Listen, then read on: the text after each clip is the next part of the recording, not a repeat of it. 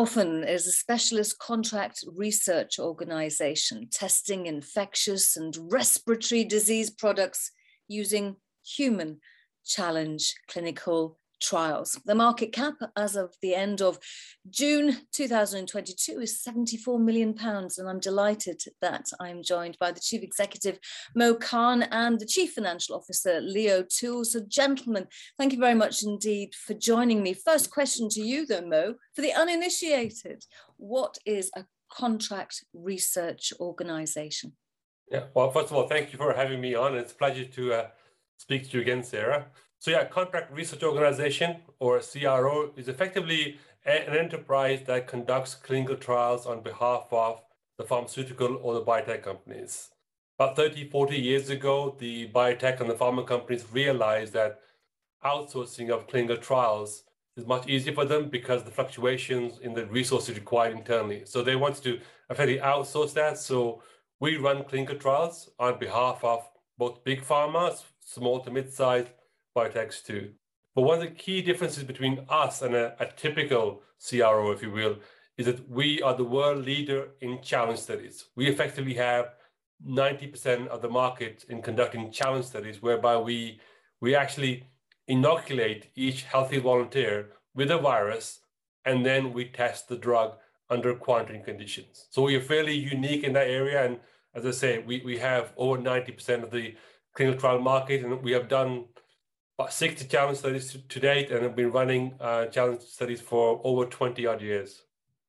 Okay, but you haven't been going for 20 odd years, Mo. So how did the business in its current form come into being? Yeah, so Open, you're right, hasn't been going for over 20 years, but one of its subsidiaries, hVIVO, was previously known as RetroScreen, which came out of the Common Cold Unit, which was actually formed in the 1940s. So they have a long history of doing common cold challenge studies. But once RetroScreen changed its name to hVIVO, and then a couple of years ago, hVIVO was acquired by Open. A year earlier, in fact, Open also acquired Venn Life Sciences. So those three companies together effectively form the Open Group. So we're now able to offer full service, end-to-end clinical trial services when it comes to challenge studies to all our clients. Okay, so that sounds a little bit complicated, that business structure. So Leo, is it complicated, or is it a beautifully streamlined, smooth operator? Well, it does at first glance sound complicated, but really it's not too many operating businesses. Were focused in London with operations in France and in the Netherlands. And those businesses work very closely together. They're very well integrated, and our French and Dutch entities are actually strongly support our London business. So we've managed to get the business working very smoothly. So does smooth translate to cash generation? Are you profitable yet? Yes, we are. I think when the companies were initially merged together, we were in a bit of a turnaround situation, heavy losses, which, as you know, isn't sustainable. But over the last 24 months, we've worked on driving sales, also worked on cutting costs, simplifying the way we work. And so we were very happy to report our 2021 results only a few weeks ago, and we had delivered revenue just shy of £40 million, and we delivered a positive EBITDA profit of just under £3 million. And that was a 76% increase in revenue and almost a 9 million swing on EBITDA. So we're very much moving in the right direction.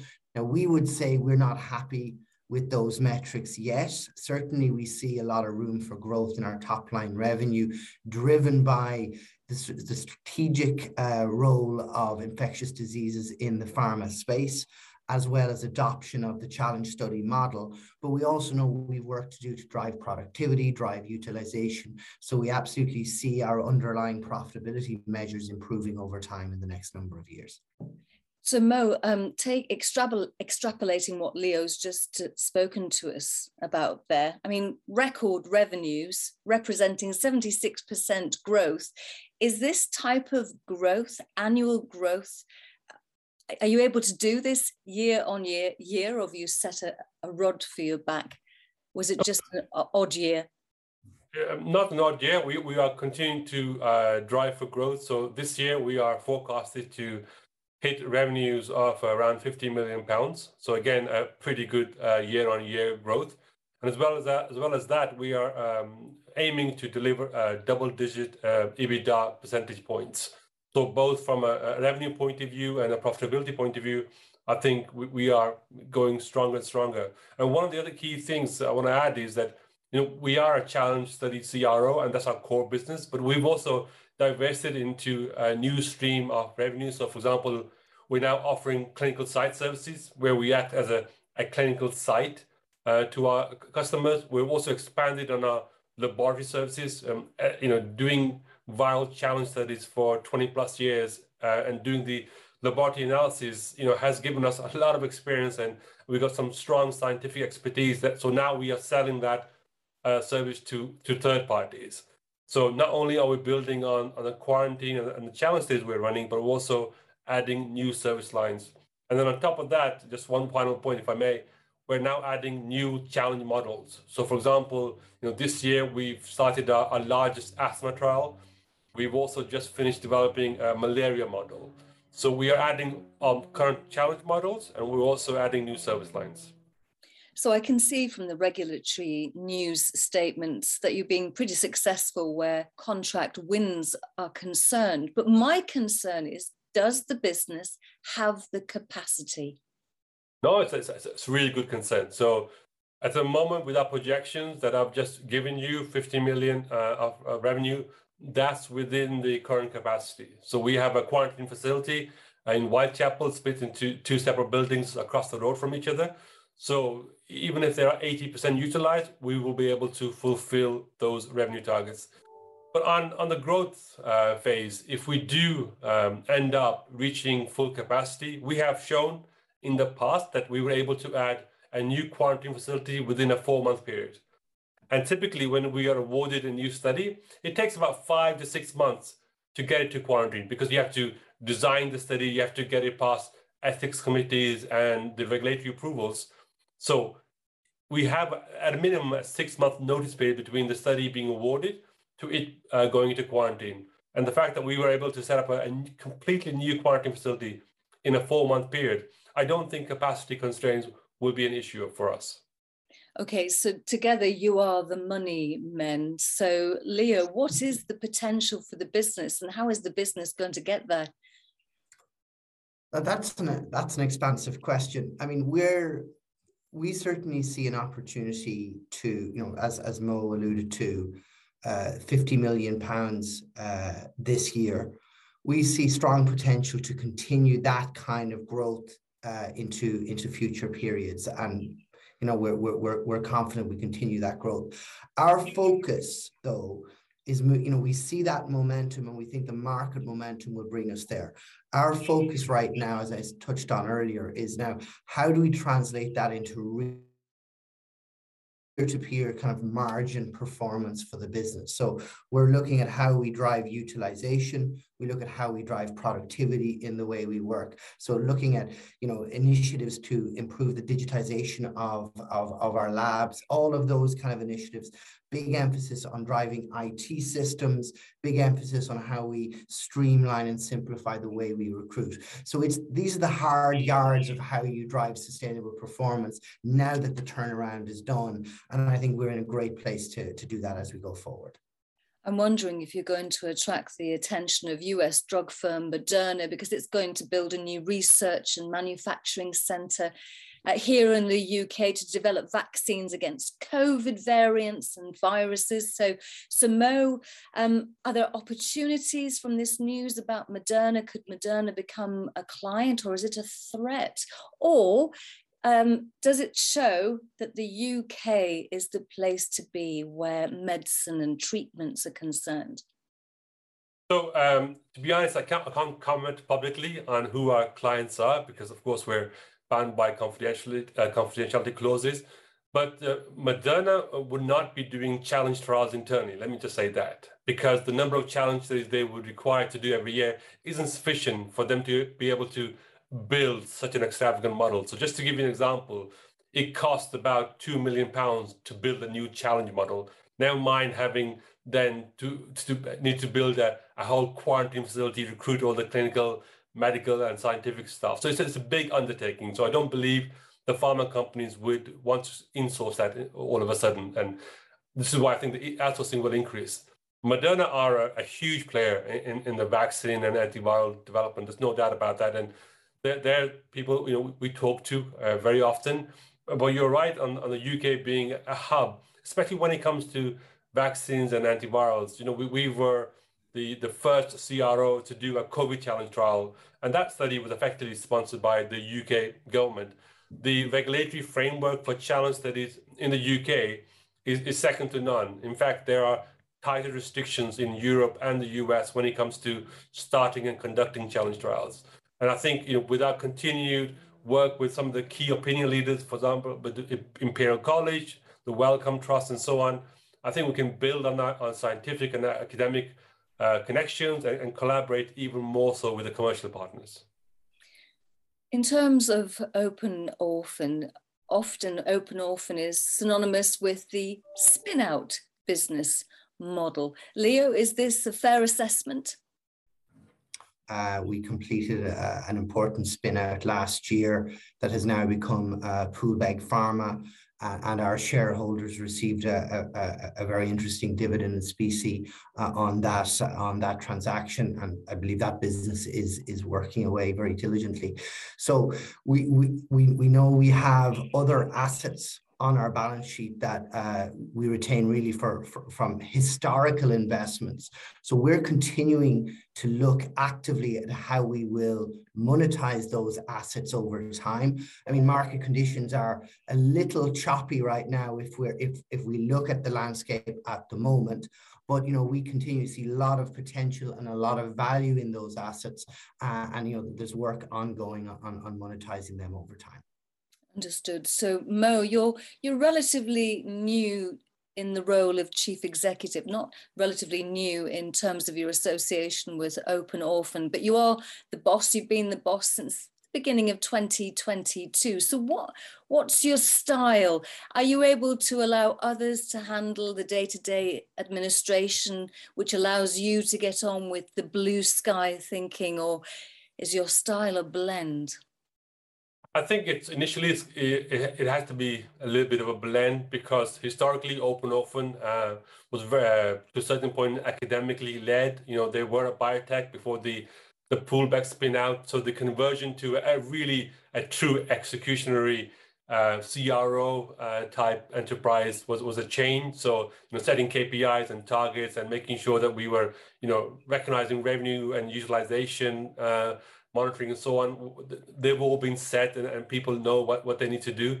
But as we move forward, absolutely, Leo talked about the organic growth, but we also potentially looking at further acquisitions to help us, bolt on services or add on services to what we already do. So you're absolutely right. As we move forward and I settle in and we're able to kind of put in measures and plans in what we're doing and how we're executing, I will be focusing on the future and looking to grow the company both inorganically, for example, like adding new revenue stream, but also through acquisitions. And Sarah, you mentioned our market cap at the beginning of the conversation, but to be honest, I mean, I'm convinced we are undervalued. We had a backlog of £65 million, and that's almost near our market cap, which is ridiculous, to be honest. So we know that the markets will reflect our true valuation at the right time. That so many external market factors currently impacting the whole market. So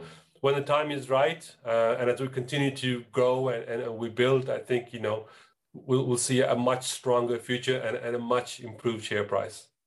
The pair of you being really diplomatic about the state of the markets at the moment. The markets at the moment are awful. They are truly awful. However, Leo, I think what you were alluding to is the serendipitous opportunities within a bear market, which I believe is what we're in. So the opportunities are still there.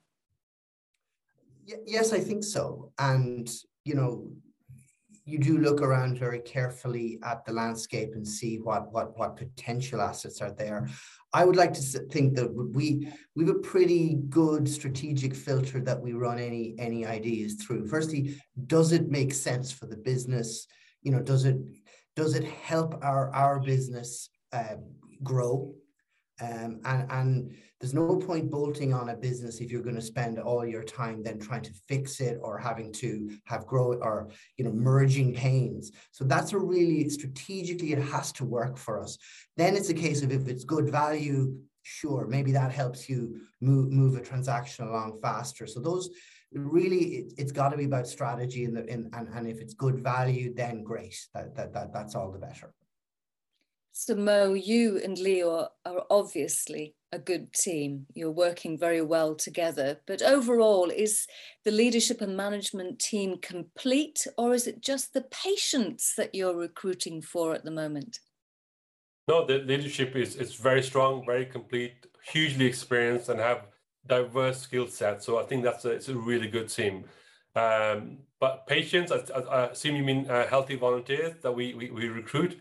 Absolutely, that is a challenge. And you know, we have this FluCamp branded recruitment portal that we use. So we use social media and as well as traditional media to recruit our patients. We opened up a new huge screening capacity in East London, as well as adding a new screening facility in Manchester. And we're going to look forward to see how we can expand our reach in getting new healthy volunteers.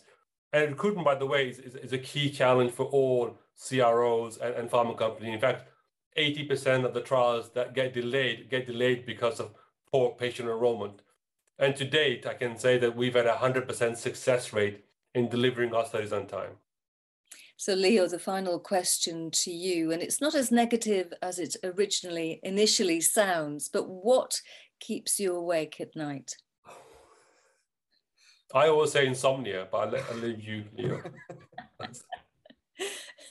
I usually sleep quite well, actually, but where are my concerns? Look, we all know a business like ours, it's really about good, solid planning, really trying to anticipate, you know, get a really solid sales pipeline in place, have really solid execution plans. So right now, our focus, I think Mo alluded to, we've got over 60 million pounds and growing of an order book. It's really, really, really good. So our shift now is, okay, how do we make sure we're delivering that with excellence? So that's where our focus is right now. And I touched on it earlier about productivity and utilization.